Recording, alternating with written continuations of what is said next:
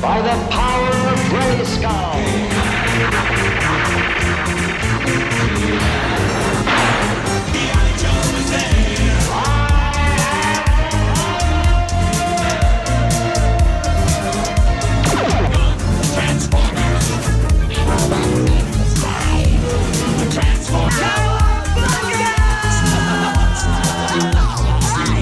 I made a money. That's a big Twinkie. All right, everybody. Welcome to another episode of the Cereal Box Price Podcast. The podcast that serves you 3 scoops of pop culture. I'm your host, Steve Garcia, and I got my co-host right over here, Aaron Smelzer. And man, do we have a lot to talk about. It's just been crazy with everything that's going on with the toys and, you know, just like collecting and just what's going on. So, man, Aaron, how was your week, man? Crazy. And like you said, there's a lot going on. There's a lot to talk about. I think we're gonna kind of get into a lot of different topics today. Yeah, man, we're gonna get into a lot of stuff today because definitely gotta tell you my experience with NECA and ordering like the Super Shredder, and oh my god, that was just like it was like torture, man. But I know you have a little story to tell, but I'm very curious to hear what happened to you. So yeah, so we were gonna I didn't know we were gonna jump right into it. We're gonna talk about like the pre-orders, the exclusives, all this stuff. So today, okay, yeah. It's all good.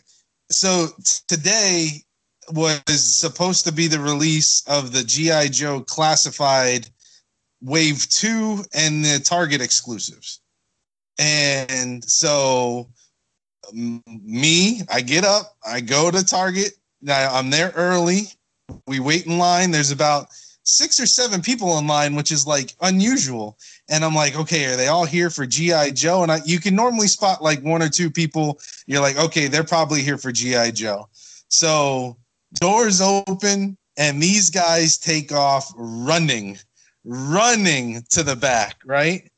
So we get back there and guess what? Nothing on the shelves. Nothing's there. And wow. This one guy drove from Vermont, 110 miles away. He supposedly talked to somebody in corporate and said, they're supposed to be here. Where are these figures? So this guy's going off, right? And I'm just sitting there. I'm like, okay, you know, they had one exclusive, but it really wasn't. It was like the one that nobody wanted. Everybody wanted the Cobra Trooper. Everybody wants the Beachhead and the Baroness. Everybody's looking for the Baroness. And so we get there and nothing there.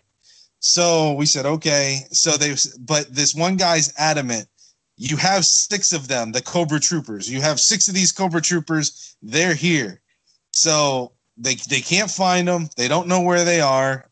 So they end up taking our phone numbers and said, okay, we'll give you a call, you know, if we find them. So I'm thinking, you know, they're gone. Somebody else bought them, whatever. 3:00 this afternoon, I get a call from Target. And Target says, hey, you were here this morning, right? I said, yeah, I was there. They said, well, we couldn't find the Beachhead. We couldn't find the Baroness, but we found the Cobra Trooper. So if you want the Cobra Trooper, it's here. Drive back up and come get it. So I get back in my car, go back to Target, and they had the Cobra Trooper. So I was able to pick up one of the exclusives today. No second wave. The Cobra Commander, the Gung Ho's, I think it's a Red Ninja. None of those were there. Apparently, there's some guy down in Derry that's selling them right now, so they were released somewhere. The Baronesses gone. Nobody in the United States except for one store in California. That's it. So wow. I looked on the forums, and I know we're going to talk. This is kind of a good lead into. I know what you're going to talk about. with the Super Shredder, the bots bought every Baroness on the pre-order within 10 seconds. Oh my God, man. I feel bad for that guy that drove all the way from Vermont. Like, Yeah. Can you imagine that dude? Like, he's getting ready, and like his wife's like, "Honey, where are you going?" He goes, "I'm gonna go to Massachusetts to get these G.I. Joe figures." Like it's getting to the point. Like, it's getting to the point where people are traveling, like buying like plane tickets just to find these things. Like, Yeah. that's crazy. So the doors opened up. These guys ran to the toy section, and there was nothing there. Nothing there. Unbelievable, man. It's like oh my God. It's funny. I was just at my Walmart at my area, and I'm like, you know what? Let me just check to see if they have any of the movie Turtles here or any Hasbro, anything. I went to my toy section, completely empty. There was literally nothing there but some Godzilla figures. Other than that, no G.I. Joe, no He-Man, no Ghostbusters, no nothing. And I'm just like, this is the state of toy collecting that we're living in. It's like we're living in the apocalypse of like toy collecting. It's weird. It's odd. I mean, and your Walmart is the same as my Walmart. I got one up the street up here in New Hampshire, and you know, I go to it quite often. You walk in, you're lucky if you find one, you know, something hanging on the shelves that you're looking for. I mean, I walked in there the other day, nothing, none of the new AEW wrestling figures. I mean, it was just an empty shelf. It almost looked like they were like redoing the shelves, but that's every week I go in there, there's nothing. That is crazy, man. And then the other thing is that like the employees that work there, now obviously 95% of the people that are taking this who are employees are the men, are the guys. I mean, maybe there's some women there that are into collecting, but like from what I'm hearing from people that actually work at these Walmarts, the people that do the stocking when the trucks come, they start taking these things. And then the other thing that I just found out of a YouTube video is that when you buy stuff off Walmart, it has that little like alarm little thing that like when you come out with a product, the alarm sounds off. Now, when it comes in the trucks, you can literally, if you're an employee, just walk out with that if you want. So I've been hearing stories online on YouTube from toy collectors that they know people that work at these Walmarts where when the figures come, even managers, they take them and they just leave with them and they'll pay for them. But like the alarm doesn't even go off. So you have like all these guys like just taking a lot of the stuff that's coming from the truck. And I'm just like, you have no chance of like grabbing any of these things, man. Like, it's crazy. Yeah. So basically they're modern day foot soldiers from the movie. They're stealing the merchandise off the trucks. Yeah, only that these guys are not like 15, 16-year-old teenagers. These like 38, 39-year-old dudes like us. They got their secret Walmart lair, you know, somewhere, and they got the 1-Up arcade machines, you know, and all the action figures on the walls. You see some guy dressed like Tatsu, he's like, go play. Just grunt. Well, I need more figures.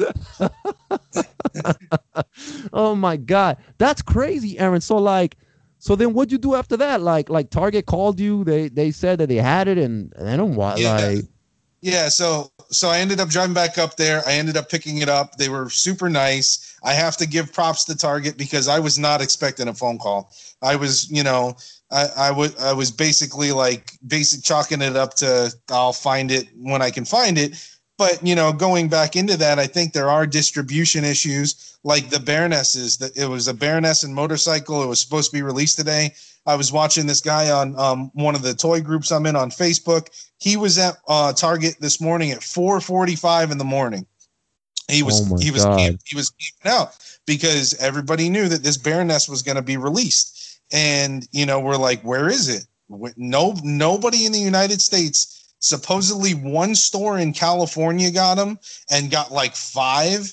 And then they all went to Asia, which I don't understand that. But No stores in the United States got the Baroness. It's a Baroness 6-inch with a 6-inch motorcycle that she poses on, and that's why everybody wanted it, was because it's like the first 6-inch vehicle that was released. Oh my God, man! So most of those got shipped to Asia. Like I'm just like, what is going? That's the information that I've gotten from the online sources. Now I don't know how true it is, but you go on eBay right now. There's a couple people selling their ones that they got a pre-order confirmation for, but nobody has them in hand.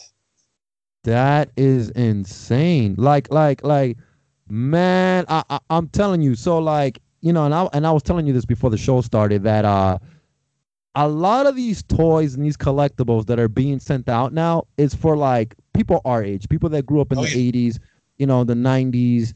And I mean, if you really think about it, Mattel, Hasbro, like a lot of these lines, they're counting on us to keep these lines going, because like, I mean, how many kids are playing with figures nowadays? Like I can't really think of like any kids right now, because most of the kids that I see on the streets right now, between of like age 7 to like 10, they're all either playing video games on their cell phones. Like I'm not seeing too many little kids playing with G.I. Joes, playing with He-Mans, playing with Transformers. So like these companies are banking on us. But the problem is like, okay, you're making a lot of these cool collectibles for us, but we can't find them. Like we can't find them. And not only that, but like, why don't you just place pre-orders then? Like make it so that, so for example, like I ordered the Toka and Razar of NECA, and it was a 2-pack, and it was $70. Now the shipping cost was like $23 just to ship them. So a lot of people were getting pissed off at the shipping cost alone. Anyways, I look at it as like, you know what? That's $20 that if I had to drive around all the Walmarts and Targets trying to find these guys, that's gas money anyways. So whatever. But it was a made to order pre-order. So if 200 people pre-ordered it, then 200 people are going to get it. And I feel like that's the right way of doing this, because, you know, Target and Walmart, the way they do things, especially with stocking some of the shelves, it's not going right, man. Things have to change. And you mentioned the bots, Aaron, and that's another thing, man, because like I told you, I got the NECA Super Shredder, and oh my God, so the pre-order started at 1:00 in the afternoon. I was in front of my computer at 12:58. 1:00 came, and everybody started putting that Super Shredder in their cart. And every time I try to like just check out, it wouldn't let me check out. It was frozen. I'm like, what the hell is going on? And then I had like an Action Finger forum page open. Everybody's go on your cell phone. I'm going on my cell phone. They're like, no, go back on the PC. I'm going back on the PC. And it's like, everybody's like going back and forth. I'm like, what the hell is going on, man? And then like around 1:49, people started posting that NECA was posting up the Super Shredder back again because people ordered 2 instead of 1. So I ended up, after 49 minutes of trying, getting the Super Shredder in my car and actually checking out. But like, again, you know, like NECA, the way they're doing things, like, listen, these turtles, again, they're for us. You know, it's geared towards people our age because we grew up with it, we want it, and they're super popular. But they should do it like the Toka and Razar, where it's like made for pre-order. If 600 people pre-ordered it, then 600 people get it. Like sending them to Walmart. Walmart does a horrible inventory job of keeping track of their stuff, man. And everybody has been having toy anxiety lately, man. Oh yeah. So you mentioned that, and I gotta applaud NECA on something that just happened recently. So I think they are going to go back to that Toka and Razar type of pre-order. I caught a couple minutes of the Instagram live that they just did with Judith Hogue, who was the original April O'Neil. I think I sent you that info. She's going forward. They're going forward with making the April. in her likeness, which is awesome. And so, but she brought that up about the bots and the scalpers grabbing these figures before anybody else. And she goes, if we're going to do this, we need to do it right for the fans, and we need to make sure that these bots and these scalpers aren't able to grab 5, 10, 15 figures. You know, it needs to be a limit of one per family or whatever, and go from there. And so she actually, as an actress and as kind of an advocate for the fans, basically said, I'm not going to do this unless you're going to do it right. And I thought that was really cool. I really applauded her for that. And her being, you know, playing April O'Neil, a reporter, you know, in the original Turtles movie, she basically said, I want to take everybody through the action figure making process. I want to do this as a reporter would look at the figures. And so she's going to kind of take everybody on a backstage backstage view of, you know, how do you make this figure from start to finish, from the face scans, from the sculpts, from the, you know, from the packaging all the way to the consumer. So I thought that was really cool, and I really applauded her for doing that. Yeah, that's awesome. I remember I didn't know about that till you sent me the message like, hey, Steve, check this out. And I was like, oh, they're going to do an April figure. And I ended up watching it. And when she said that, I was like, that is awesome. Because I don't know too much about like licensing and, you know, people's likeness, actors. But one thing that I learned that Randy from NECA was saying is that for Casey Jones, the reason why you couldn't take off the mask in the figure was because they couldn't get the license rights to what's his name, to his likeness. And a lot of it has to do with like going through agents, going through management, making a deal so that NECA and the actor, they both make money, you know. So like it's a lot, you know. But like you said, like having Judith Hogue like actually say, listen, I'm only gonna do this if the fans are going to get this and it's made for pre-order. And that's awesome, man, because you don't hear too many actors, you know, really caring for like, you know, fans out there like, hey, I want all my fans to get this. We're going to do this right. So that's awesome, man. Yeah. And, you know, talking about likenesses, you know, I think, you know, actors and actresses, they don't want to give their likeness away, you know, because once they have that, image, you know, they own it, you know. And then, you know, I know that issue came up with Crispin Glover in Back to the Future. And I don't know if you're familiar with that, but in Back to the Future 1, Crispin Glover plays Marty McFly's dad, you know, all that other stuff. And then in Back to the Future 2, Crispin Glover did not give his rights away for his likeness. And you can go on YouTube and watch hours and hours and hours of this stuff. They hired an actor, a different actor, and made him look like Crispin Glover to do the Back to the Future scenes. And Crispin Glover was like, how can you do this? Because you're telling the audience that this guy is me. He's like, he's not me. Like, so now when I go to like other, try to, you know, audition for other movies, they're looking at that performance and like, that's not me, you know. Wow. So he had a huge issue with Robert Zemeckis using his, you know, face, you know, and that's where kind of this whole like selling your likeness, you know, if you look at the WWF, WWE, you know, if they do a face scan of you and put it on an action figure, well, they own that face scan. They could put that on anything, you know. Wow. See, I didn't know that about the Crispin Glover thing. That's crazy. So they had another actor fill in for him for Back to the Future 2. Yeah, he's not in Back to the Future 2. That's crazy. I mean, you would think that like Robert Zemeckis and the producer, I always forget the producer's name that produced Back to the Future. But one thing that I did hear about the Crispin Glover thing is that him and the producer kind of had a little, not altercation, but, you know, kind of like the producer kind of backstabbed Crispin Glover because they didn't tell him they were going to use another actor.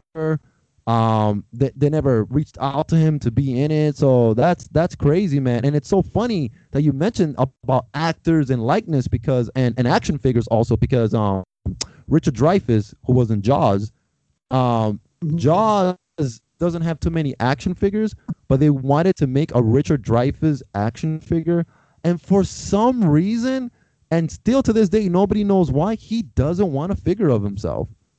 Yeah. It's so weird. Like when it comes to like likenesses and stuff, like he just doesn't want it, and people till this day are like, "Why, Richard Dreyfuss? Why don't you want an action figure of yourself? What is the like? Why? Like what is going on? Like."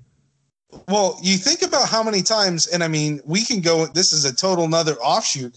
I mean, think about how many times, action figure companies reuse body sculpts, reuse head sculpts, they reuse those parts. Like if you look at the, Star Wars lines, they basically, when Robin Hood, Prince of Thieves came out with Kevin Costner, they made the action figures of that. If you look at those sculpts, those are all old Star Wars sculpts. And, so I can understand somebody like, especially with the technology today, of like, oh, I'm going to scan your face and we're going to put it on an action figure. You could go in a store 20 years from now and it might not even be a Jaws figure. It could be I don't know. I'm trying to think of just another like random line, like a Ben 10, my son's in a Ben 10 recently. It could be a Ben 10 action figure with your head on it. And you're like, well, why the hell is my head on that action figure? Well, that company owns your head sculpt, so. Hey, why is my head on a Barbie body? Yeah. Why am I on Ken's body? That's funny. It reminds me of a Simpson episode. It was a Malibu Stacy episode, and Lisa was getting mad that the producers that made the Malibu Stacy doll, every time you pull the string, she would say kind of like these things that didn't make women feel empowered, like, I'm gonna cook you dinner tonight. Are you tired from work, honey? So I guess like Lisa goes to the playground and she tells one of the little girls, like, can you pull the string? And the little girl's like, mine says something different. And when she pulls it, it's Spider-Man. And he's like, my Spidey sense is tingling.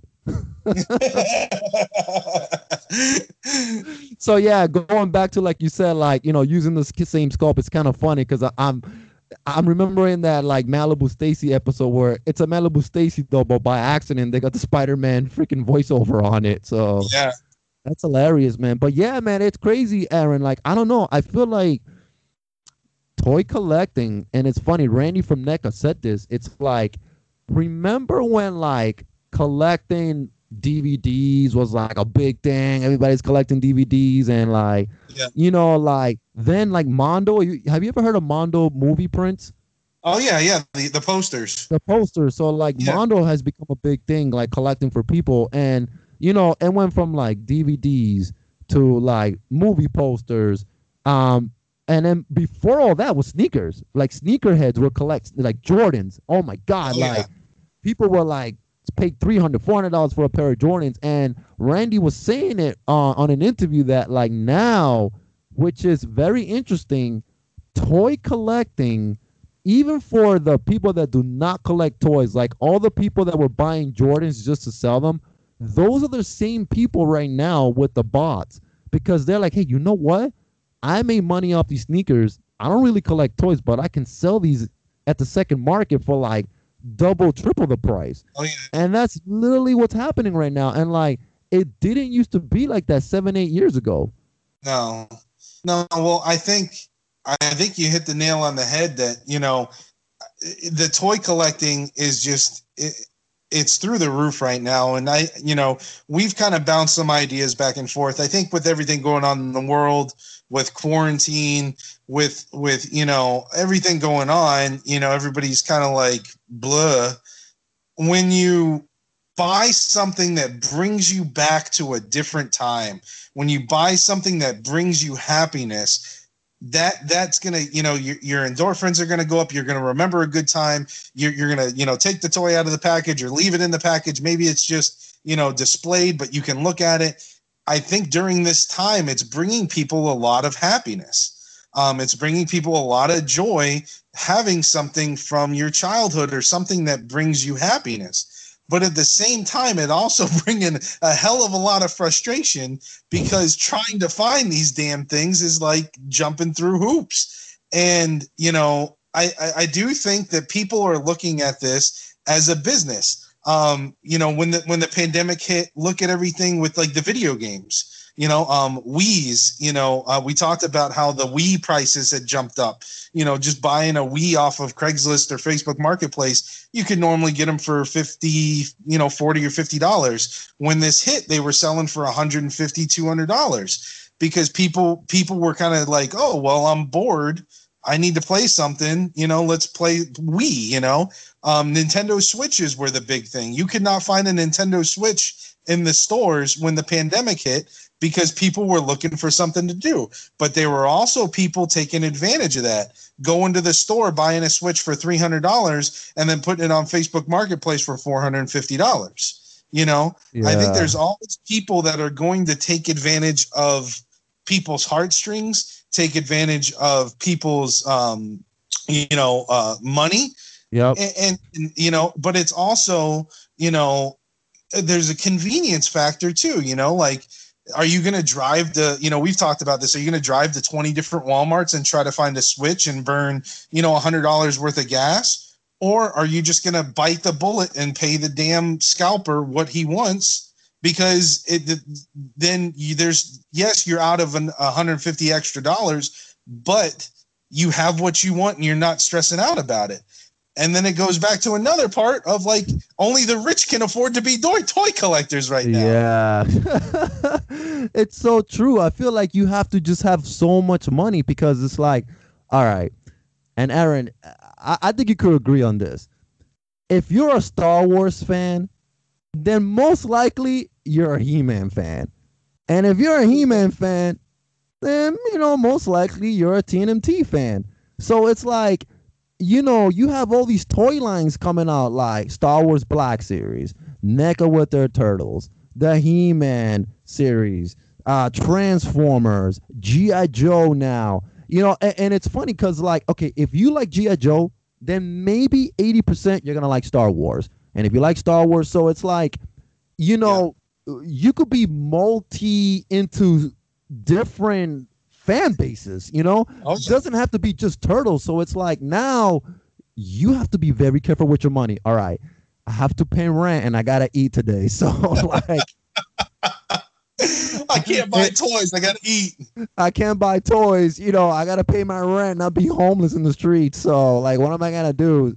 So yeah, like you have to be in a dollar bot and be like, okay, like, can I really shell out all this money? And you know what's crazy is that Super 7, they're also doing the Turtles.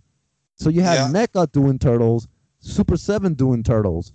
And honestly, this is like the best time to be a Ninja Turtle fan because you have the Toon Turtles, the movie Turtles, Super 7 doing their versions. Then like you have He-Man doing, and now G.I. Joe's coming with the retro or like original. So it's like, man, can you keep up with all this stuff, man? And that's why I told myself, Aaron, I'm like, you know what? I can't collect everything. You know, I'm just gonna stick to one thing, and that's why when you sent me the other day, you were like, hey, Steve, you want this? It was like the mutagen thing, and I was like, oh man, I'm like, it's cool. Don't get me wrong, I want it, but I'm just like, all right, let me just stick to just like the movie line, because if I dabble into everything, I'm gonna be broke. Like, I'm just gonna be broke. Well, it's so like, you know, when we grew up, you know, you could walk into a toy store and get a figure for under $5, you know, and now everything is $20, $25. Yeah. And I understand inflation and all that stuff, but there's a, you know, it's just a, you know, you will go broke if you go into the store and you continuously buy, you know, 3-4 figures. You know, I mean, 3-4 figures now is going to cost you $80. Yep. You know, and you know, like I picked up, you know, 2 of the G.I. Joe classifieds today. That's $40. You know, the mutagen, you know, and that didn't even have any figures in it. You know, it was a T-shirt, a tote bag, some guitar picks, and a ticket stub, I think. Wow. And it was cool, And it's a cool display. You know, I showed you the picture. I'm doing the I got the Mutabus, and I'm doing all the Rockin' Turtles. So I ended up picking up one of them just for the display because it's like, you know, that goes with that Ninja Turtles rock and roll theme. But that was $25, and that didn't even have a figure in it. Wow, you know? man. And so, you know, you will go broke. And I think you do at some point have to pick and choose. Okay, am I going to collect He-Man? Am I going to collect, you know, Ninja Turtles? Am I going to collect G.I. Joe? But it's these damn toy companies. They're pulling at our 80s childhood heartstrings, you know, and they're going, you know what? We're going to release this really cool figure, and you're looking at it up, you know, if you're lucky enough to find it on the shelves, and you go, damn. I need that He-Man figure, or even like the crossovers, you know, the He-Man WWF or WWE figures. Yeah. Those are awesome. I got the first 2 waves because they're amazing. Third wave has been hard as hell to find. It has been hard. Yep. The Undertaker Scare Glow. I want that so bad. You know, me too. I can't find that though. Actually, I cannot find that either. Like it's a Walmart exclusive. Oh, here we go. You know, there's your Walmart. You know, the foot soldiers stealing the stuff out of the trucks and putting them in their secret lair. I mean, seriously, man. It's funny because like so somebody after the Judith Hogue thing on NECA, and she talked about the whole figure thing. Somebody adds a comment and they're like, they're already sold out. Yeah. It's not even in production. They're like, it's already sold out. Like, and that's everybody's like answer to everything now. Oh, they're at Walmart. It's already sold out. So like now when I see like, oh, it's a Walmart, a Target, I'm like, yeah, it's not going to be on my Walmart or Target. But I will tell you this, Aaron, and I don't understand this. People in the Midwest, North Dakota, Tennessee, Arkansas, for some reason, on these toy group pages that I'm in, those Walmarts are filled to the brim with everything. Hey, check out North Dakota, Ghostbuster Plasma Series, Transformers, WWE, G.I. Joe, the NECA Turtles. I'm like, what is going on? And like, maybe the Midwest isn't that big into toy collecting like we are here in the East Coast or the West Coast, but like out there, there's just tons of that stuff. I'm like, what the fuck is going on? Like, yeah, I've noticed that too. I've noticed that a lot of the stores kind of in the middle of the country, you know, that they still have stock and stuff because I think, you know, we're probably in the same toy groups on Facebook, and it's like my jaw just drops. You know, these guys are taking pictures. Hey, you know, look what I found at my Walmart, and they got carts full. And it's like, you know, I've walked into Walmart for the past 3 months and I haven't found anything. You know, and you know, I mean, it's just crazy. And but that goes. I follow Zack Ryder was his name, the Major Wrestling Figure Podcast. Yep. I'm drawing a Matt Cardona. Yep. I follow him, and I you know, because he talks a lot about the distribution issues that these companies are having, and I really think that there are distribution issues with Target, with Walmart, that some stores get 100 and other stores get 5. You know. And I don't know how they determine who gets what, but man, they need to show some love up here to the Northeast. You know, Target, Walmart, if you're listening, you need to show the Northeast some love with some figure stocking up here.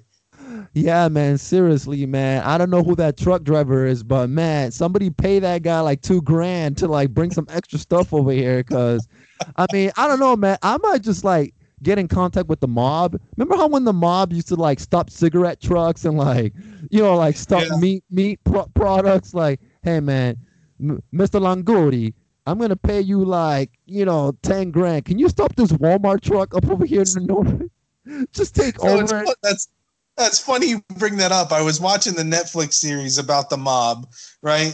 And, you know, about when the whole RICO Act and everything. One of the lawyers that was defending one of the mobsters, I don't know which family it was, but I guess his daughter wanted the Cabbage Patch doll when the Cabbage Patch doll was released. Yeah. And so he goes on record, in the Netflix documentary saying, my daughter really wanted this Cabbage Patch doll. They were sold out everywhere. This mob guy that he's representing in the court case comes to him with a case of 6.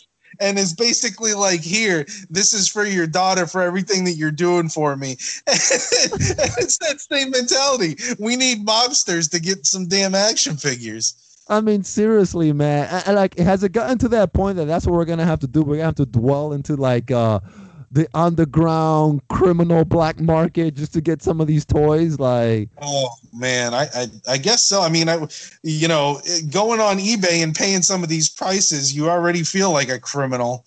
Oh my God, like it's crazy. And you know what's funny? Speaking of that, like, I'm in the toy groups, same toy groups as you, and I'm seeing people like, oh man, I had to bite the bullet. I didn't want to do this, but like, here we go. I had to pay the $150, and some people are really holding off. And I feel bad when I read those comments like, oh man, I had to bite the bullet, man. Like I just couldn't. I had to get it. It's like a drug addict. Like, oh man, I know it's this, but I need it, man. I need it. Yeah. Well, happiness releases endorphins, and when you get that thing, it sucks spending that $150, but when you get it, you're going to be happy. You might not be happy with the price, but you're going to be happy that you have it in your collection. And I think a lot of us, some people look at it as an investment.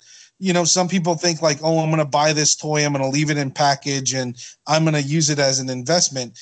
If you don't look at it from an investment standpoint, and you just look at it from I just want this to keep it in my collection, then I think it's worth whatever you're going to pay for it, but I think a lot of people, I would say the vast majority of people probably look at it of, I like this figure, but if somebody offered me $80 for it and I just paid $20 for it, I'll probably sell it because then I'll get it down the line again. I think a majority of people look at it this way, but the person that's going to spend, the bite the bullet and spend that $150, that's staying with them for the rest of their life. You know what I mean? No, yeah. I definitely agree on that, man. Hey, what I was going to ask you is, how do you feel about when companies, for example, let's talk about Hasbro, right? And, Hasbro has the Hash Lab. And at first, out of nowhere, last year when it was like, we're going to make the Unicron. It's like the biggest Transformer ever. But we need $600 from you by tomorrow. And everybody's like, well, tomorrow? They need $600 from me tomorrow? And then, like, they kind of ease back and let people, actually, like, you can't just tell somebody, hey, drop 600, so we can, like, back this up and, like, make it into production. And my whole thing with that is, guys, you're Hasbro. Like, why do you need backing from people to make Unicron? And I think there's two. For me, I think there's two reasons. One reason is that, again, it's geared towards us, the adult collectors, because what little kid's gonna go out there and buy a Unicron right now? So obviously, if they're gonna make this, they want to make sure that they make a profit out. So okay, I get it. You want us to put money into this. And also it's like, for them, it's like, okay, we didn't spend any of our money to produce this, but like, how do you feel about like stuff like that? Like, Aaron, like when a toy company's asking you, like with the Barge and Unicron, I think right now we have the Sentinel coming out from Hash Lab, which is like, listen, I love X-Men. I would love this Sentinel, but man, it's close to $400. And I just can't see myself right now dropping $400 on a Sentinel. Don't get me wrong. Sentinels are badass. I love Sentinels because, they're the ones that hunt the mutants down. But, man, I don't know. Like, how do you feel about all that? I think now, I don't know how much profit they're actually making off that. When they're asking you to drop a certain amount of money, I feel now I don't know. I haven't seen any of the numbers. But, just from a business perspective, if you're asking somebody to put that much money down, I think that their profit margin is probably very minimal, and they're only doing it for the fans. Like, I know with the sail barge, with the Jabba sail barge, I was watching that really closely, And because I mean, that was really interesting to me. And I think that started as a Kickstarter, or was that? Yeah, it started as a Kickstarter and then it got into that. Yeah. Yeah, and then it went into the second phase. Yeah. And that was really interesting to me because they said, we're only going to produce, however many backers we have. And so, and that for one, it was cool because if you backed it and you paid the money, you knew that you were going to get a very limited product. But, you got to think, there's a lot of molds that go in. There's a lot of, time and money that goes into creating these specific molds for these specific, figures or parts of the vehicle or Unicron. I mean, if they're making the largest Transformer they ever made, I mean, they have to make the molds to make the parts, so it's not like they could just reuse an old mold and say, oh, here, like Optimus Prime, Ecto, whatever his name is. Yeah. Okay, we're going to use this part and this part and this mold, but we're just going to put a new paint job on it. I think that, their profit margin is they're probably still making money, but it's probably very minimal. I feel like that is a more fan-driven, aspect of the toy collecting. But again, goes back to you got to have money in order to do this. But I guarantee you that person, there's probably a few people that look at it from a business perspective of go, well, I'll buy 2 of them, I'll keep one, and I'll sell the other on eBay or the Facebook Marketplace or whatever for double, and I'll make my money back.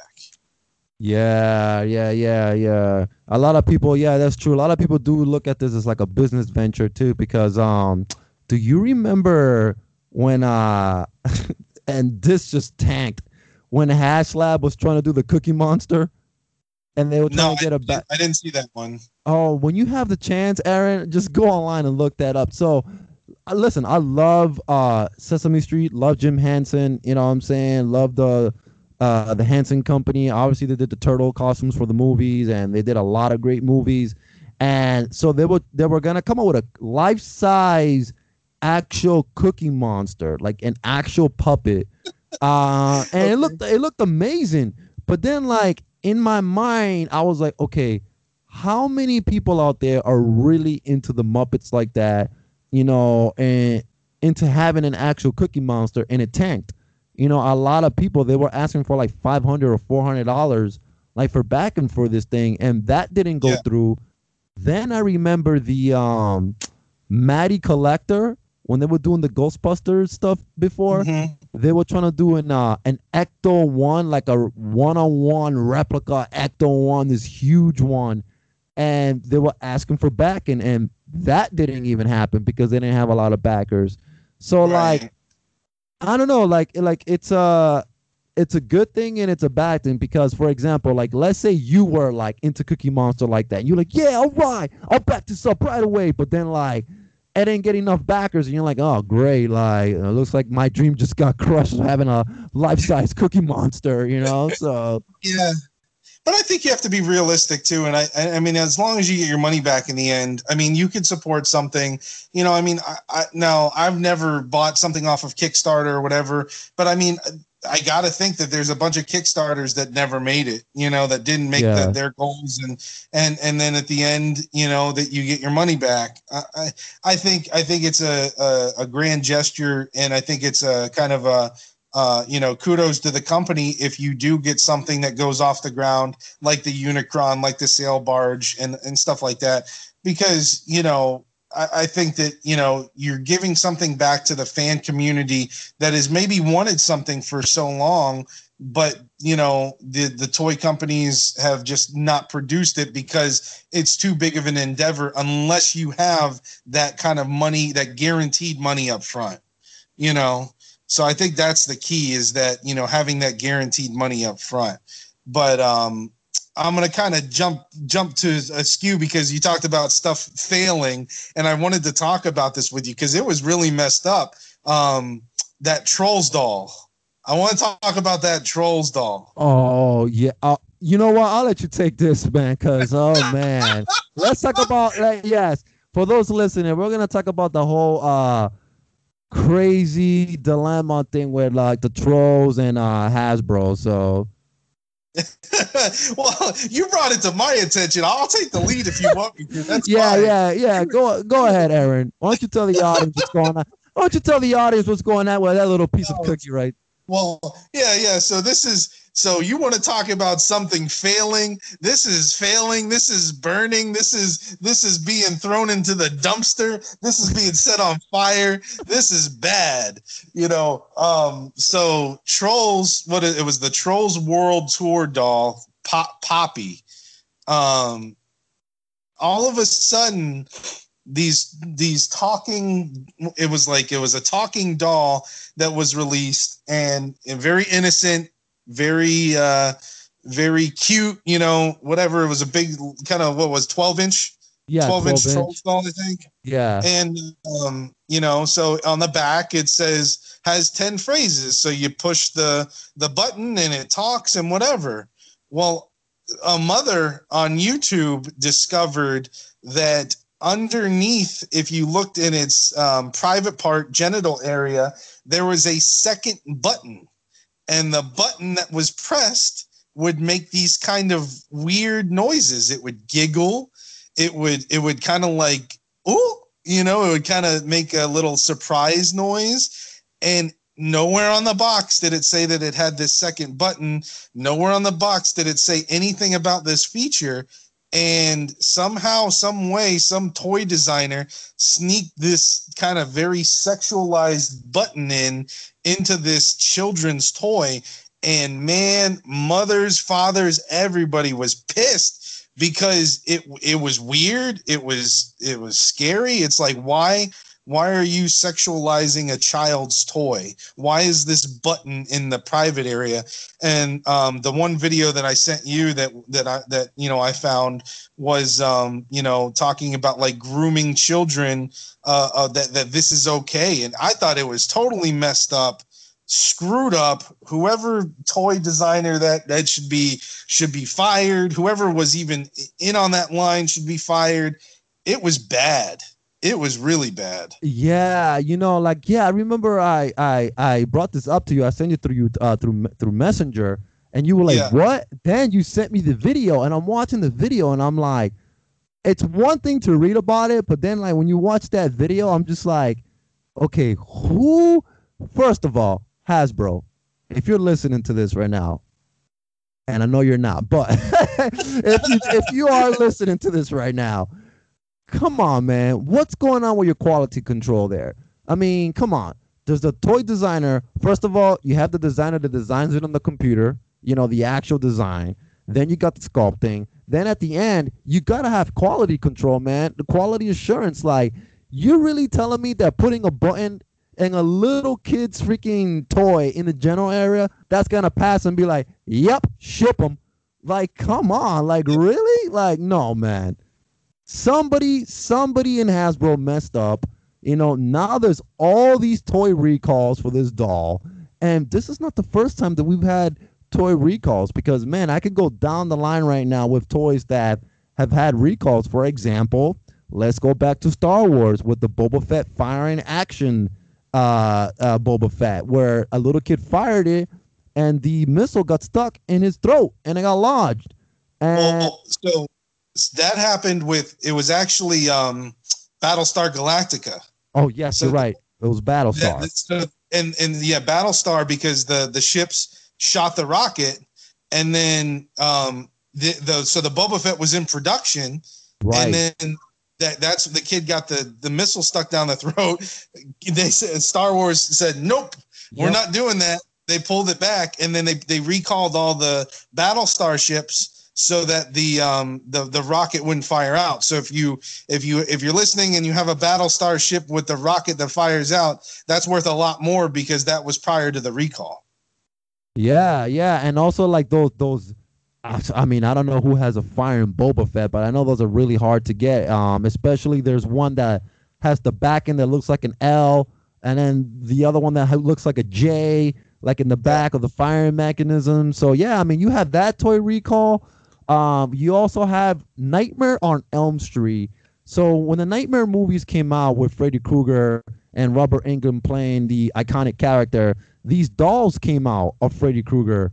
And when they first came out, you had all these religious types, these reverends, like, oh, this is demonic, such a demonic doll. We need to get this off the market. You're trying to sell demons to our child. And guess what? There goes Freddy Krueger. And again, if you're listening right now, you have one of those first Nightmare on Elm Street Freddy Kruegers, you're holding a little bit of cash right there, because that was another toy that got recalled. And it's like, like for toy companies, like, okay, I get it when it comes to like a firing missile.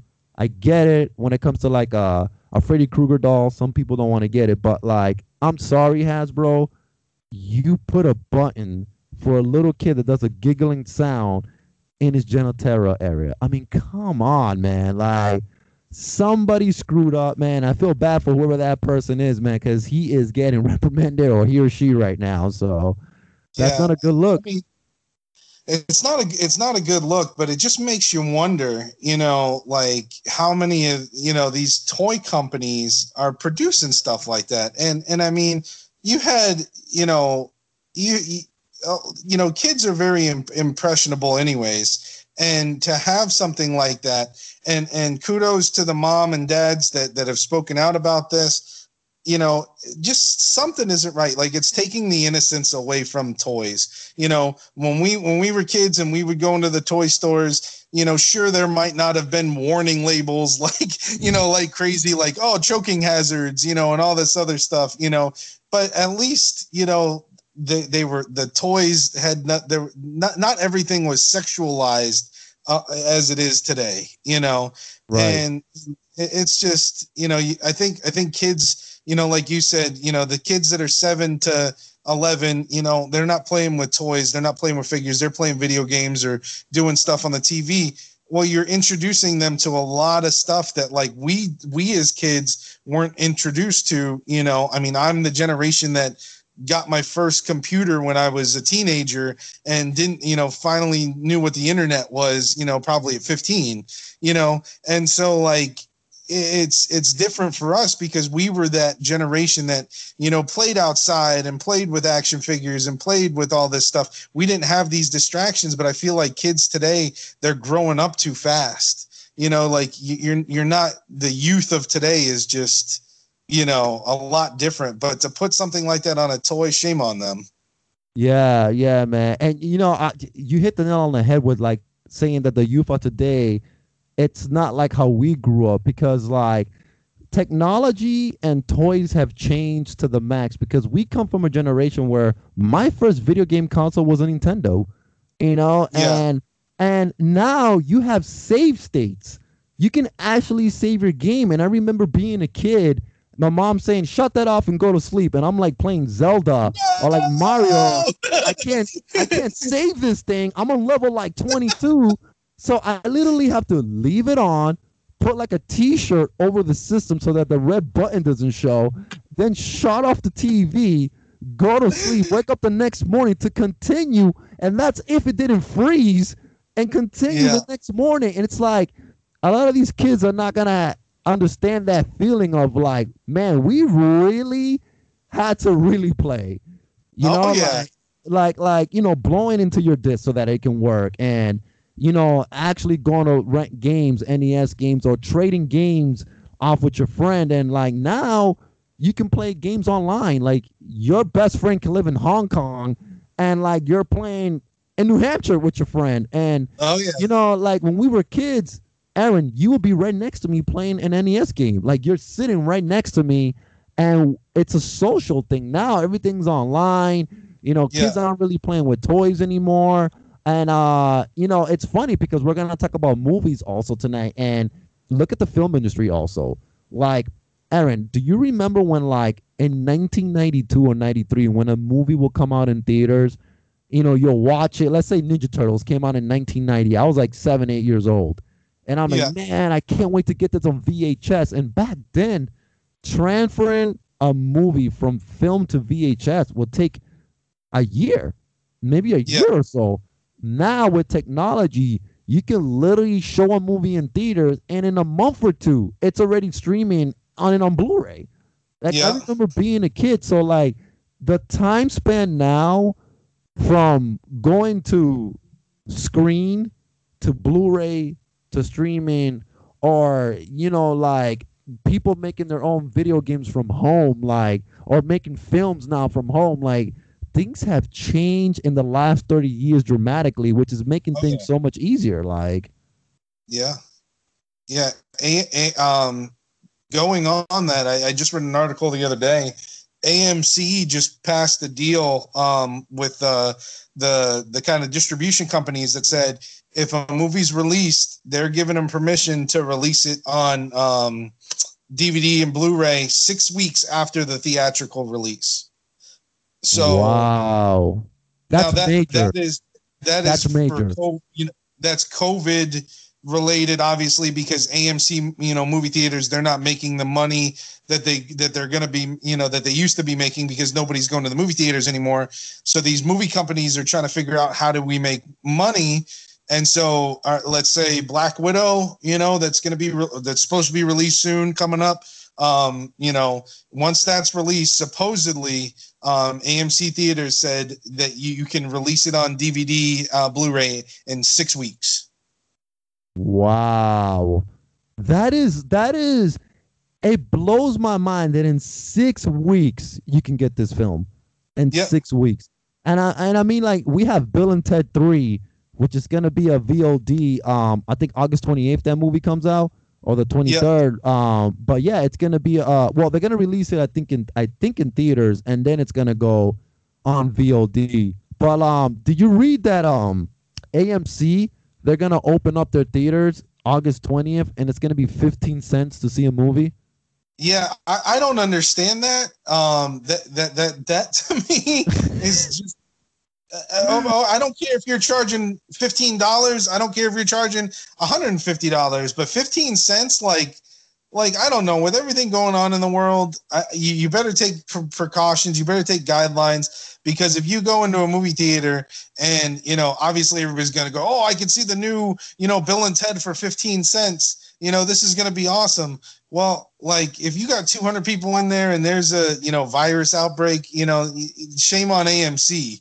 I don't know what their ploy is with that. I don't understand it, but Yeah. I don't get it either, but they wrote a statement saying, we want to help people, and we're trying to bring it back to the 1920s when things were 15 cents. Listen, people, we're not in the 1920s, we're in 2020. So it's like, not even that, but like, we got COVID going on. So like, what are you gonna do, man? Like, it's crazy. And then, like, Walmart is trying to set up drive-in movie theaters in their parking lots as well.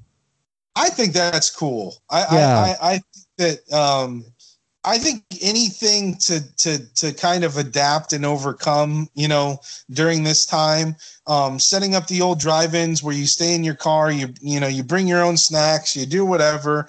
I don't know how, if you tune into the radio, that's how they used to do it. You tune into a radio station. If they're doing it that way, then I think that's awesome, because you're still having a family time, or maybe a date night. You're still with your family. You're in your car, so you're safe, and you're enjoying a new movie. I think making adapting and overcoming during this time is awesome. But they better not charge you $30 a car to go to the Walmart drive-in and take advantage of that situation. Because most drive-ins, I know there's still a few drive-ins up in Maine. I don't know down in Florida where I used to live. There used to be the one at the swap shop in Fort Lauderdale, and I think it was like $5 a car. Yeah. So like, you could go there with all your friends and for $5 and watch a drive-in movie theater. So if they're going to do it right and charge like $5 a car or something like that, I think that would be fantastic. Yeah, that would be awesome, man. But yeah, hopefully they don't take advantage of what's going on and charge $30 per card, man, because Right. that would just be insane. And it's like you said, you want to take your family out, have a good time, be safe, and just watch a movie. I know that some of the movies are like E.T., Ghostbusters, Back to the Future, like the classic 80s films. Yeah, so I know, and Sony Sony, obviously Sony has the Ghostbusters toys at Walmart, so like they have a lot of their movies being played for that drive-in theater for Walmart. So Yeah. uh, But again, whose heartstrings are they tugging on? again, You know? it's us. We're It's we're gonna be the ones, hey, let's go watch the Ghostbusters that we've seen Yep. 300 times, but it's at Walmart. Yeah, it's us, man, and it's funny because do you remember one of the toy episodes that we were talking with Ben, and we asked him like, hey, do you really think that in the next 20, 30 years, like the same stuff that we were into in the 80s, and 90s, like is this stuff gonna be like worth any money? And he said, yeah, like he still thinks that this stuff is gonna be worth money because there will be people out there. So what I'm seeing currently right now is okay. So our parents, my mom and dad were born in 1954, 1955. They're both 65, 64 right now. And, a lot of the baby boomers, they were collecting like Howdy Doody dolls or like little die-cast cars or like whatever it was that they grew up with or stuff from the 70s. Then you have people like us where, we're in our 30s or late 20s, and now that we have an income and we have money coming in, we want to start buying the stuff that we couldn't get when we were kids or the stuff that we remember. That's what we collect, the stuff that we do. So obviously us right now at our age, being in our late 30s or maybe even early 40s, yes, 80s stuff, 90s stuff. This is the stuff that we remember. But now Ben 10 and the kids that grew up in like the 2000s, or like 90, that were born in 97, 98, 99, I'm seeing those kids like, ooh, Nintendo 64. Oh, I got to get a PS2. Oh, this is what I got to collect right now. And Yeah. honestly, even at the flea market that we frequently go to, man, and like I'm seeing young kids, maybe kids in the like 24, 25, and they're collecting the things that they knew from their childhood. So, like I think it's cyclical. I think that I guess one of the things that I can kind of I know a lot about video games and like Atari, right? Like Atari is not a good system. It's just a basic system, but there's not a lot of draw for Atari because of the gameplay and because of the graphics and all that other stuff. But I think because, people that Atari was in the 70s, it was pre-Nintendo, and I think the people that really collected that have kind of outgrown it. So I'm curious to see, and there are still people that collect Atari, don't get me wrong, but I mean, at the flea markets, that we go to, you can walk by 5 or 6 Ataris and they're going to sit there all day. Yes, you're right. Yep. But you walk by a Nintendo or a Super Nintendo and that shit's gone in the first 5 minutes that the flea market opens, Yeah. And so I think that's the difference. And maybe in 10 years, people are going to slow down a little bit and sit there and go, oh, well, it's Nintendo, or it's, maybe they don't collect as much Nintendo. Maybe they're still collecting the 64 and PS1. I had a good conversation with a buddy of mine about this, like, Wii and PS2, because those systems, kids that are turning, 19, 20 now, they played Wii and PlayStation 2. So in another 10 years, they're trying to project like what's going to be the next big thing.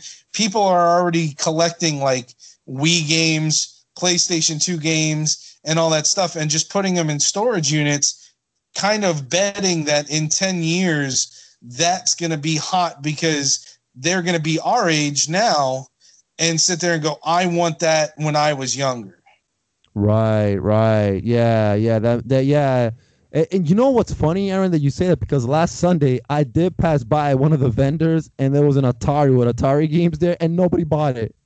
No, it was there all day. Yeah, all day. And it's so funny that you say that because I have bumped into so many Ataris at our local flea market and nobody grabs that stuff.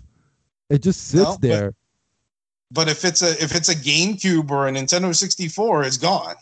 You Yeah, know? yeah, and man, we know those video game dudes at our local flea market. Those guys are like hawks. Oh yeah. Those guys can't. Those guys are like, I smell NES games over here. Yeah, No, it's pretty cutthroat. yeah, it is, man. Speaking of the flea market, man, I just gotta bring up the story, man.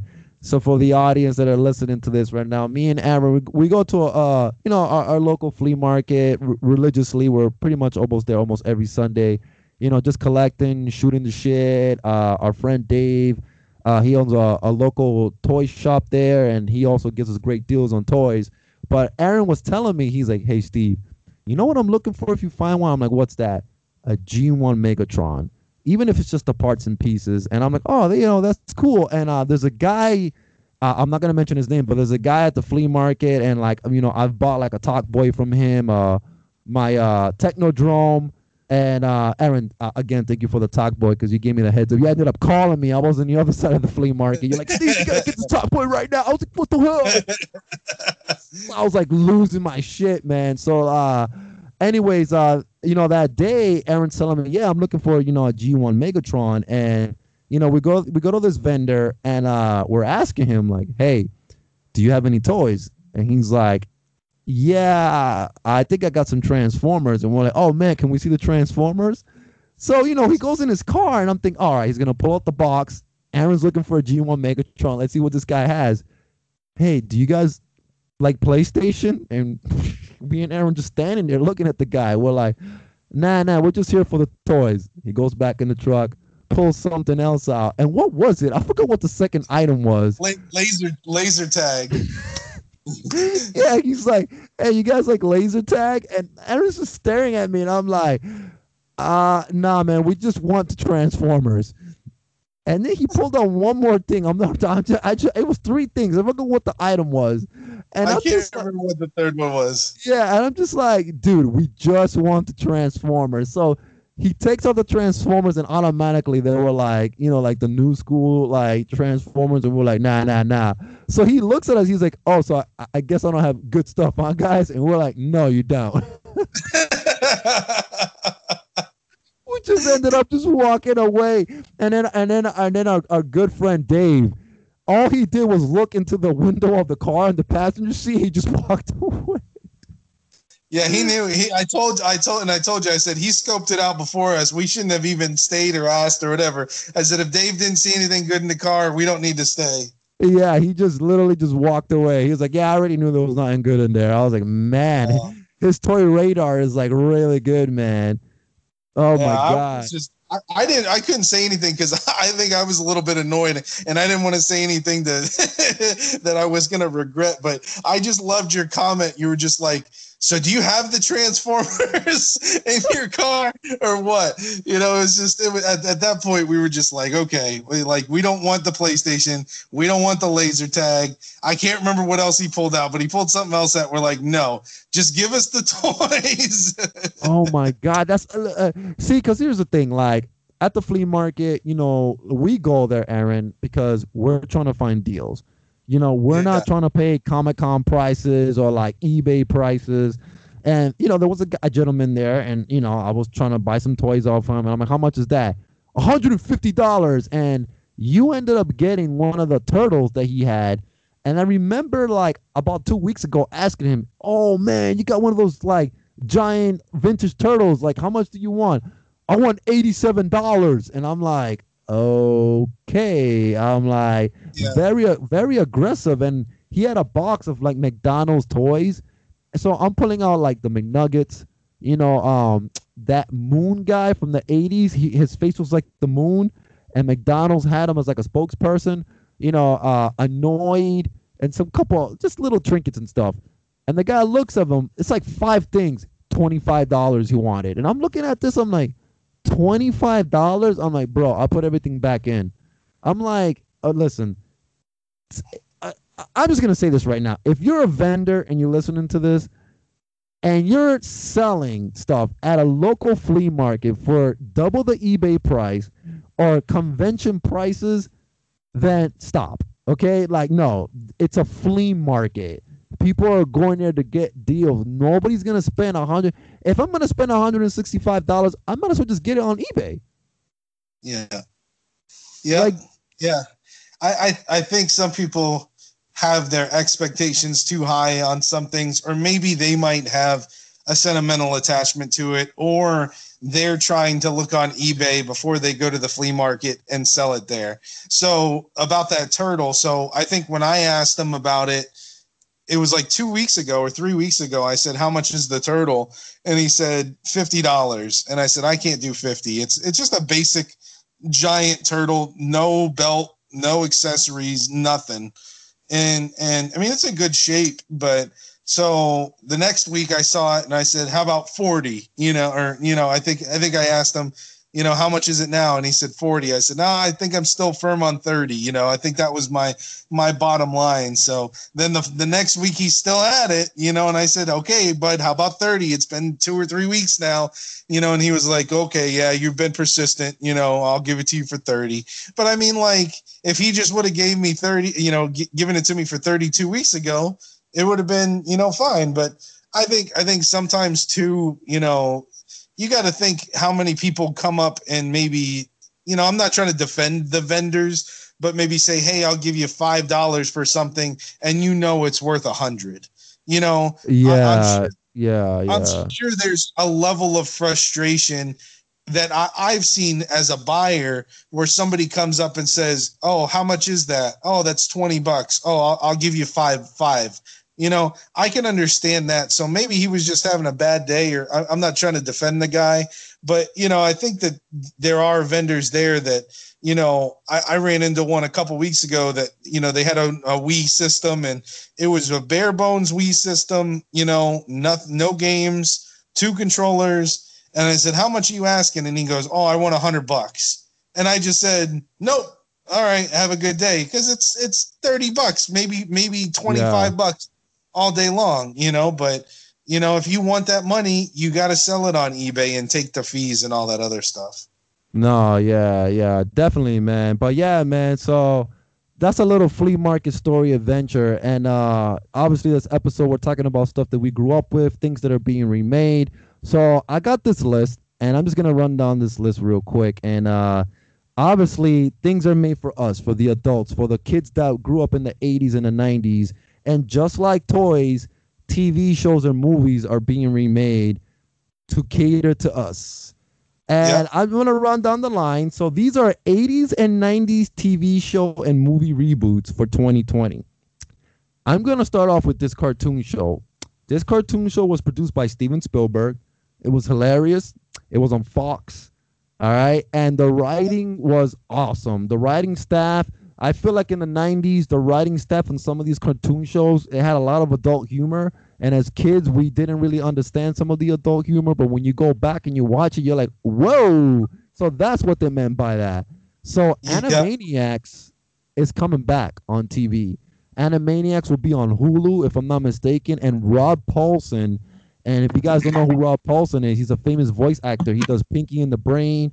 He did Futurama. Did a lot of the voices on Animaniacs. He's coming back.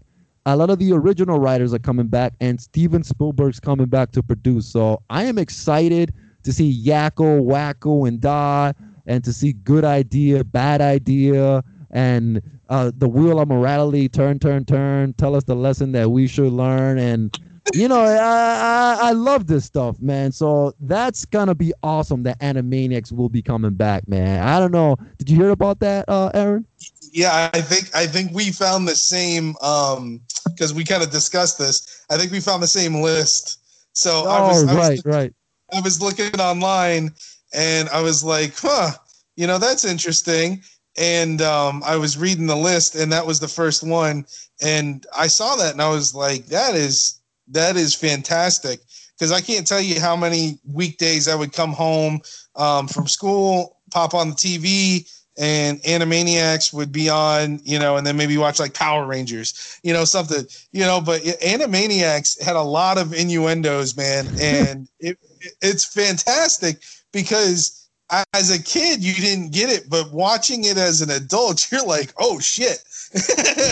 You're like, whoa, okay. And I loved all the little like kind of mini cartoons within the cartoon. I think that was kind of like my favorite part of Animaniacs. But I mean, just the sheer craziness of it, and it's one of those cartoons that if you've never watched, you can pick it up and watch it, and you will be hooked. It's addicting. It's fantastic because the humor is so witty and the writing was so good. And I think that that's just something that you don't get in today's TV shows. No, you don't. And it's funny because a lot of those writers, like Conan O'Brien wrote for The Simpsons, and a lot of writers came from like prestige colleges like Harvard University, New York. Like some of these writers back then in the 90s, like they graduated from some of these top schools, and really smart, witty guys just writing a lot of this humor. And one of my favorite little mini cartoons in Animaniacs, because you mentioned the mini cartoons in it, was Chicken Boo. And Chicken Boo, for those that never watched Animaniacs, Chicken Boo was actually a chicken, and he would wear a disguise to look like human guys, but he's not a man, he's a Chicken Boo. And I remember there was an episode where he was the president of the United States, and he's actually a chicken just wearing like a suit jacket, and everybody's treating him like the president. But in every episode, there was this one person that was like, he's a chicken, I tell you, a chicken. And like finally, like his suit jacket comes off, and they believe the person. And like I would just be dying. Like, how does nobody know this guy's a chicken? He's not the president. Like. Yeah, it's almost like the Fairly Odd Parents, you know? Oh my God, yeah. Where it's like Fairy Godparents, you know, it's like that guy's a chicken. You know, I think my favorite mini cartoon was Mindy and Buttons, the little girl and the dog. Oh, that was a classic. And it's like Buttons, bad dog, you know. I mean, the dog saves the day, and the girl's always getting into trouble, and it's great. But then at the end of every episode, the mom, kind of like the mom from Muppet Babies, you only see her legs. Yeah. You know, it's like bad dog, bad dog, Buttons. This poor dog saves this girl every day, and he gets scolded. But then Mindy gives him a hug, and it's all better. Oh my God, that's so funny. I remember that, man. I gotta go back and start, because Animaniacs is on Hulu, the originals cartoon. So I gotta go back and start watching some of that. But next on the list is CBS Peacock streaming is bringing back Punky Brewster. Punky Brewster. Yes, and the original actress will be coming back as Punky Brewster herself. But I think she's either gonna be mentoring or is gonna have a kid or something. But yeah, Punky Brewster is coming back on CBS Peacock. So that's something that they're working on. So maybe we didn't find the same list, and maybe I got a trick up my sleeve. So I found, I don't know too much about Punky Brewster, but Rugrats is supposed to be making a new movie. Really? Supposedly Paramount named the director for the new Rugrats film. And it's supposed to be released January 29th, 2021, but there's supposed to be a new Rugrats movie coming out.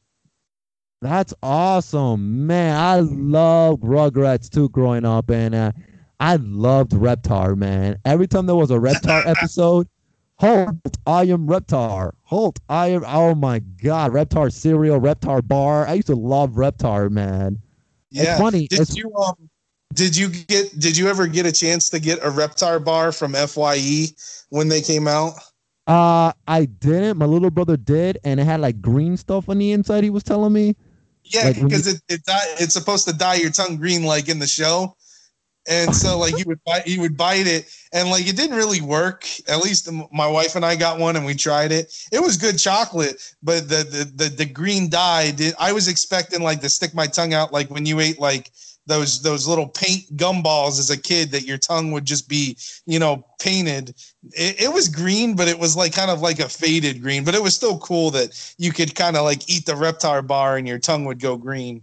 Oh, that is awesome, man. Oh man, I wish I would have known about that. It's funny, man. I'm looking at my toy collection, and I do have a Reptar in one of the shelves, man. It's like a little green Reptar. Anything Reptar I'll buy, man, because I don't know. It Yeah. just brings me back to like Rugrats, man. So that's awesome. Yeah. I didn't know about the Rugrats thing, Aaron. So that's good to know. I didn't know that one.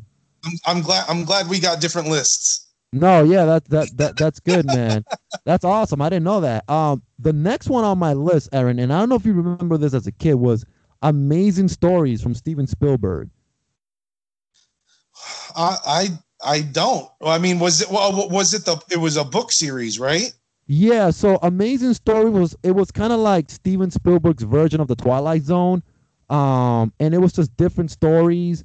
The last time it aired was in 1987, and Apple TV has a reboot right now, and it's actually playing right now on Apple TV. But like, I remember watching Amazing Stories as a kid, and again, it was just like little mini stories. Like it'll be like an hour. Each episode was like 20 minutes, maybe 30 minutes, but like yeah, man, it was kind of like the Twilight Zone, but with that Steven Spielberg like feel to it, man. So Okay, I'll have to check that out. I thought that it was a book series, but I didn't know that there was a TV series. yeah. So yeah, they're bringing that back, man. You have anything on your list there? I do. Supposedly, they might be bringing back Are You Afraid of the Dark? Oh my, I didn't even know this one either. What? So it says it's supposed to be coming back out as a film from Paramount Pictures and a television series on Nickelodeon. Wow, a film. Now I wonder if the film is gonna be aimed at teens or adult. Like, like I don't know. That's interesting. So it's supposedly I'm guessing it was supposed to premiere late last year, but I think with everything going on, it's to be announced. But supposedly it was in production, and maybe it's kind of the ace up the sleeve in Nickelodeon to kind of bring back the older viewers of those days of like all that. What is it? Well, it was Snick, right? Yeah. Saturday Night Nick. Yeah. With like all that, Are You Afraid of the Dark, and a couple other shows. Keenan and Kel. Yeah. Oh my God. You know what I remember as Nick? Do you remember all that when they did Action League Now? It was like the action figures. Yeah, I think I posted a video of that on the podcast Facebook page a couple nights ago. Yeah, you did. And one of them that you posted was Flabemius and Bob, which is like the alien with the monkey or something. Yes. Oh my God, I remember that. That would have been such a cool action figure. That or the Action League Now toys. That would have been awesome, man. I mean, I watched probably 3 or 4 episodes of that Action League Now, and that brought me back. I mean, Meltman, yeah, and and what was it, Stinky Steve, the scuba diver or something, Yeah. And I mean, they were a naked man. I mean, it was the flesh. The flesh. He's I mean, super strong and super naked. I mean, that stuff was just it was so dumb, but it was so awesome. And it's like, like I remember watching, Ren and Stimpy. My mom and dad hated Ren and Stimpy. And I'd be they'd be kind of like sitting in the same room, and I'd be laughing, and Stimpy would be picking something out of his ear or his nose or whatever, and I would just be dying, and they were like, Powdered Toast Man would be flying in, and you're just like going, my parents are like, why are you watching this? And I'm like, I love it. I don't care. I love it. And that's another one that they're supposed to be bringing back. Yeah, apparently Comedy Central is bringing back Ren and Stimpy. Now, my whole thing is this. Did you hear the drama that's happening with John Krafowski, the creator of Ren and Stimpy? No. All right, so there's a documentary that's coming on about him, and I actually watched this YouTube. Somebody made a YouTube. So what happened was this. John Krafowski, for those that don't know, he is the creator of Ren and Stimpy. And Ren and Stimpy, even though it was a show on Nickelodeon, had a lot of adult content, to the point where there was an episode that was banned on Nickelodeon because it was starring George Liquor, and George Liquor was this character who, in the name, drank liquor. And actually, he's in an episode of Ren and Stimpy where Ren and Stimpy enter a dog contest, and he's training them to win the dog contest. And he's like, "Come on, let's go!" He's always yelling at them. Anyways, that episode got banned. But John Krafowski, what ended up happening was he was exploiting young girls, where he would get these letters like, "Oh, Mr. John, you inspire me to be an animator." And he will write back to the women like, "Hey, you know what? Why don't you come down and come work at Spunko," which was like his animation studio for Ren and Stimpy. And these girls will come down to work at Spunko, and they'll be like assistant producers or production assistants on the show. And it was just a way for him to hit on them. Now, listen, I'm not saying that the guy did this or like these are the facts, or I wasn't there. I didn't see any of this. This is coming from the women that are alleging that John did this to them. There is a documentary that's going to come out about this soon, and I'm very interested in watching it. But I guess Nickelodeon right now, even though it was created by John, they don't want him to do anything with it. So my whole thing is, are we going to get the original Ren and Stimpy? Because, again, this is all coming from John. Like, this is something that he created, how the characters acted out.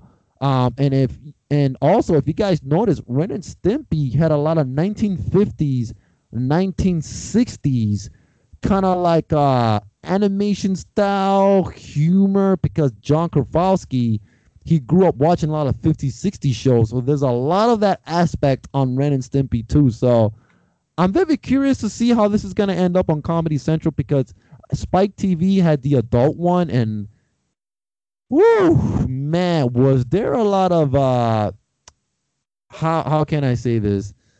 There's a lot of gay stuff going on with like Ren and Stimpy on that one. If you guys have not seen, not against the gay community, because I have a lot of gay friends, I'm just saying that there was a lot of that going on in that show on the Spike TV. But yeah, that's very interesting, Aaron. I'm glad that you brought that one up. Yeah, I mean, I think that it all depends on who owns the rights. If John owns the rights, then obviously he has the right to not release the licenses. But if Comedy Central has acquired the rights, they can hire whoever they want. And obviously, with everything going on in the world, I think that, it might not be a bad thing to cut ties with John and go a different route, because I mean, look at everything like Rick and Morty, and you have all these, writers with Rick and Morty, and that show is freaking great. It's hilarious. And I think if you did a Rick and Morty style Ren and Stimpy, I think that it would be fantastic. I think that, you can still have the nostalgia of Ren and Stimpy and maybe do it a different art style, or maybe do it a couple different ways. I think when you reboot something, obviously, we're going to always go back to the original. I think we have a tendency as humans to do that, and I think a lot of reboots really don't kind of grab that attention that the originals do. Like they did that Thundercats reboot that failed horribly. Yeah. Because it didn't have that same feel. But I feel like, and this is just me talking, about like the Transform. We talked about this, the Transformers on Netflix. That was, I thought that was fantastic. Yeah. It was a little 6-episode, mini series that they introduced the characters again.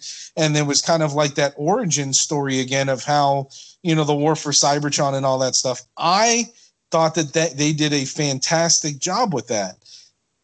Obviously, there's a lot of reboots that fail. There's a lot of reboots that do okay. I think that if the hearts are in the right place and they get people that maybe had some say on things, maybe a couple of the writers that wrote for the original show. I think if you bring them back into it, maybe not John because of his past or whatever's going on with him. I think if you bring in maybe an old writer and a new writer and you kind of merge the two, I think that's when the reboots are really successful. Yeah, I agree. And like you said with Rick and Morty, man, if you bring in the right writers, because like for me, yes, the animation could be amazing, but when I watch a movie, it's all about writing for me. Like, is the story good? Is this gonna make me laugh? Like, you can have a comic book with the best illustrations ever, but like, if the story isn't good and the writing isn't good, like, it doesn't matter if it's shot like amazing or if the animation's top, or if you're listening to an album and oh well, the beats and the drums and the guitar sounds good, but like the lyrics are stupid. Like, for me, the writing is everything, man, when it comes to like creative stuff. So yeah, I definitely agree on that. Okay, so we're gonna finish off. So we did TV shows. I'm gonna name 2 movies that are gonna be rebooted before we end our things that are old or new again episode here. But I'm gonna mention this one, Aaron. This is a classic. We grew up on this movie, and they're gonna reboot this with Dwayne "The Rock" Johnson. Now, before I say the title, Aaron, I want you to picture Dwayne "The Rock" Johnson in the leading role in this. Okay. All right. Okay, this is a John Carpenter film too that we grew up with, and Mortal Kombat took aspects of this movie.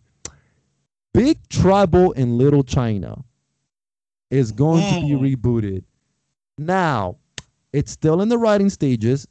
The Rock is supposed to star. The writing is by Ashley Miller and Zach Stans. But The Rock said that he wants John Carpenter involved in the project in some sort of capacity. Now, Kurt Russell starred in the original Big Trouble in Little China, which was an amazing movie. Awesome. John Carpenter obviously is known for horror. I think he did Hellraiser. No, that was Clive Barker. Clive Barker did Hellraiser, but John Carpenter did Escape from New York, if I'm not mistaken. A lot of amazing movies. And I mean, Big Trouble in Little China, for those who have not seen this movie, man, it's martial arts mixed with mystical stuff. And if you played Mortal Kombat, you got these 2 guys that do electricity that really reminisce of Raiden. It's actually Raiden in the movie. But The Rock is supposed to be in the starring role in this. I don't know if you heard about this one, Aaron. No, I haven't, but I can't. I don't know. I can't. It's hard for me to picture The Rock playing something that Kurt Russell originally played. Yeah. Now I can understand it's a reboot. I can understand that, but you're talking about 2 totally different physiques, 2 totally different body types. I mean, The Rock. I mean, I don't know. It's just, to me, when you say the movie, I immediately think of like Kurt Russell. I cannot picture The Rock playing that role. Now, The Rock is very versatile. I've watched him a lot of his movies. I watched his wrestling career. I think he's an amazing actor. He's an amazing performer. But I don't know, something about that. Just it's kind of like, oh, I don't know if that's the best choice. Yeah, I definitely agree with you 100%. I just don't know if. All right, you mentioned physique. The thing for me is that Kurt Russell, he wasn't a big guy,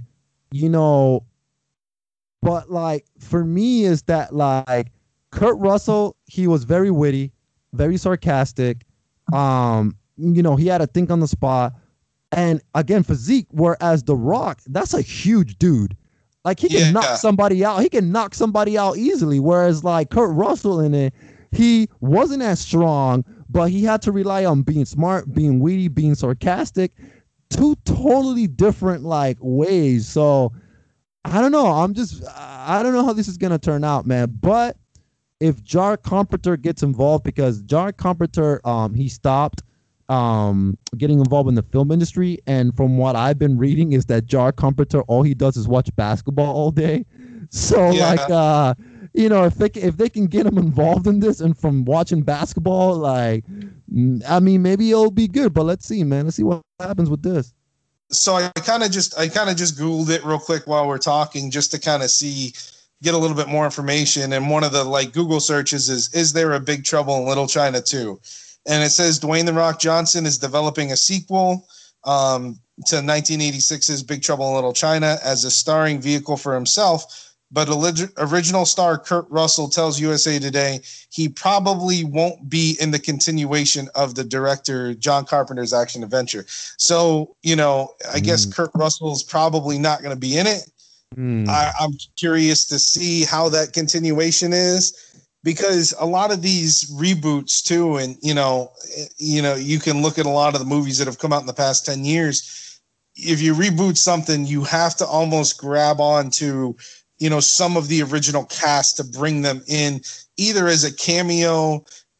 You look at like 21 Jump Street, Yep. You brought the original cast in as a little cameo, just to make that connection from the old to the new.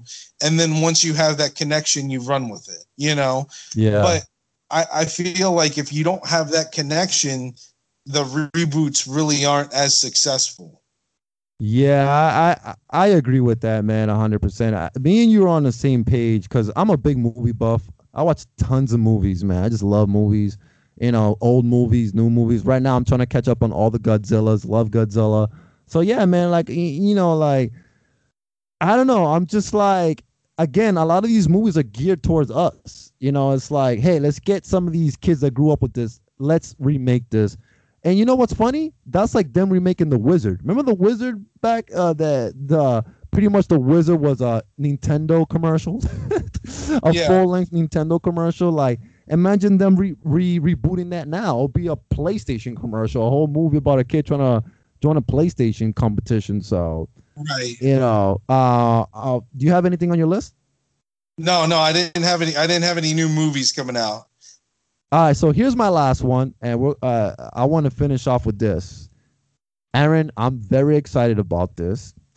As a matter of fact, I have a friend who recently was working in Rhode Island for Warner Brothers video games. He did a lot of the character designs for the Batman Arkham games, and he recently last year posted on his Facebook status that he got a job in LA working on this.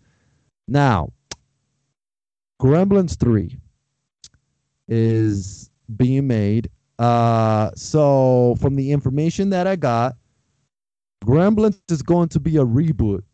Christopher Columbus said, and for those that don't know about Christopher Columbus, you should know who that is because he directed Home Alone. He's done a lot of Christopher Columbus did do Home Alone. It wasn't Robert Zemeckis. So yeah, Christopher Columbus has done a lot of great films. So he's saying that it's actually going to be a reboot. I hope it's not. I hope it's a continuation because from what I've been reading, the original actor who played in the first two, he should be coming back. But HBO is developing an actual Gremlin cartoon series. It's going to be 10 episodes. It's going to be a prequel to the 1984 film and its 1990 sequel, The New Batch. Now, this cartoon series is going to be awesome. And Aaron, I'm just going to tell you what it's going to be about right here. So, the cartoon Gremlins, which is going to be premiering on HBO Max, it's set in the 1920s in Shanghai. The story of how 10-year-old Sam Wing met the young Mogwai called Gizmo. Now, for those that have never seen Gremlins and who do not know who Mr. Wing is, Mr. Wing is the antique shop owner who was Gizmo's caretaker before the father ended up buying Gizmo.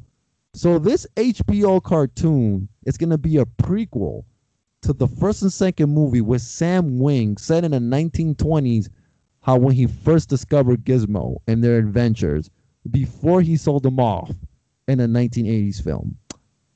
Aaron, how do you feel about that? I think that that's awesome. I think that it's going back. You're bringing a lot of, nostalgia back to it.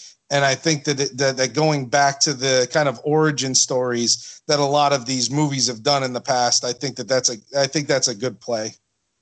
Yeah, and it's so funny, man, because there was a Simpson episode where Homer buys an evil Krusty doll, which is making fun of like Chucky, and he enters this antique shop, and it's Sam Wing, and Homer's like, can I get that doll? And he's like, the doll is evil. All right, can I get some yogurt? The yogurt is also evil, and it contains Potamius Axodite. Yeah, that's awesome. That's great. Yeah. So yeah, man, I'm really excited.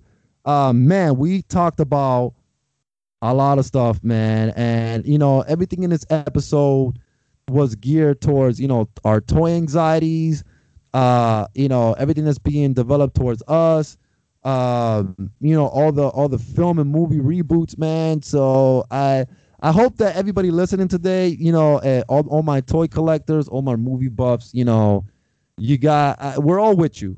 We are all in this together. We're all struggling with you. We all want to get the same stuff. Just know that you're gonna get it. Try not to pay the sculpting prices on eBay, and just wait. If you can't wait and you have to pay the sculpting prices for some of these figures, these collectibles, then we understand. But just know that we're all in this together. All us toy collectors. And watch out for all these movies and reboots and TV shows coming out geared towards us. Aaron, do you have anything else to say before we end this awesome episode?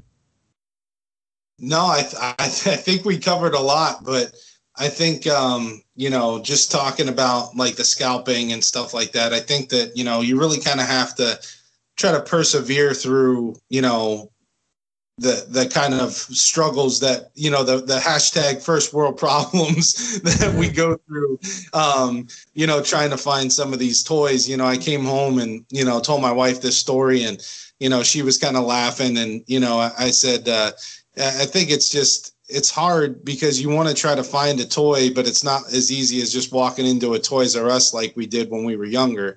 I think that, these toys are in demand. Some people are collecting them. Some people are reselling them, and I think that because these toy companies, like we've said multiple times, pull on our heartstrings, it brings us back to that, oh man, that'd be really cool to own that again.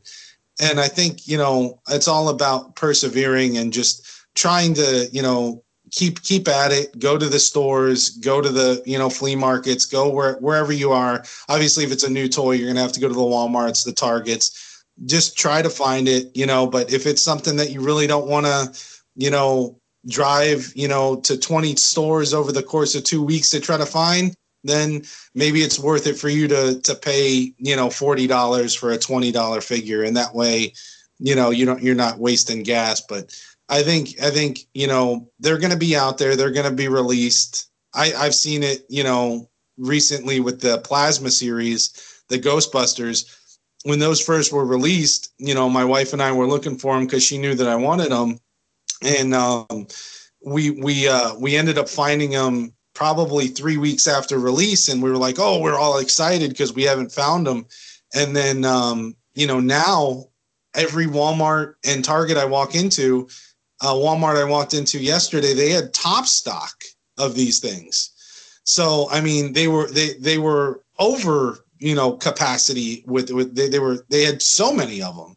So I think that eventually, maybe with like, especially when things are first released, like the G.I. Joe classifieds, the Ghostbusters retros and stuff like that, I think that eventually give it a month or two and it'll quiet down, because you're not having this influx of like people wanting it right that second. I think give it a month. I just don't know how long the production runs are on these figures, and that's above my pay grade. And if I knew that, I would be able to guesstimate, when to buy these things. But I think you just have to persevere. I think that's, the key. Like, when you bought that suit, when you got that Super Shredder, you didn't get it at 102, you got it at 149, Yep. And that was because you were doing your research, you were on the forums, you were doing all your hard work, and they said, oh, well, they're uploading them because some people got two, and then you were able to jump back in and get one. So you persevered and you got that figure, you pre-ordered it, and, I think that that's really what it boils down to. But I think the toy companies need to do their part to make sure that the bots and the scalpers are only getting one at a time. You can't, don't order 10 at a time. and really give the customers, and because sure, you want to make a collectible toy, but you want to make the customer base happy too, because they're going to continue to buy those toys. If somebody has a bad experience on the NECA website, they might not come back to buy that second figure. Yeah. Wow, man, that was you kind of had like a little tear coming down my eye. It was kind of inspirational for us toy collectors there. I don't know why, Aaron, but I was picturing you like at a mountaintop, just holding like this bill of like toy collecting and just reading it to everybody. well, maybe I inspired you, but yeah, wow, it's Coach Carter right here, getting me inspired. Oh man, but yeah, man. So listen, everybody. Like Aaron said, we're with you. We're being strong with everybody. With that being said, find us on anchor.fm/Zero Box Prize Podcast. Once you go on that website, you can listen to where we're available, which is Spotify, Podbean. You can leave us a voicemail message there. Also, please subscribe on our YouTube page, which is Zero Box Prize Podcast. Don't forget to subscribe to us. Hit the like button. Head over to our Facebook page, which is Zero Box Prize Podcast. We post a lot of pictures of, just toy news, movie news, some of our collection. I posted up a few things there of NECA, Megalopolis toys coming out with their dates of their pre-orders for from Jim, Barrier Commando. So yeah, man, head over to our Facebook page if you guys want to post it there. And yeah, man, this has been another great episode of Zero Box Prize Podcast. I'm your host, Steve Garcia, and I'm signing off with my co-host, Aaron Schmelzer. See you later. All right, guys, and take it easy, guys. Bye.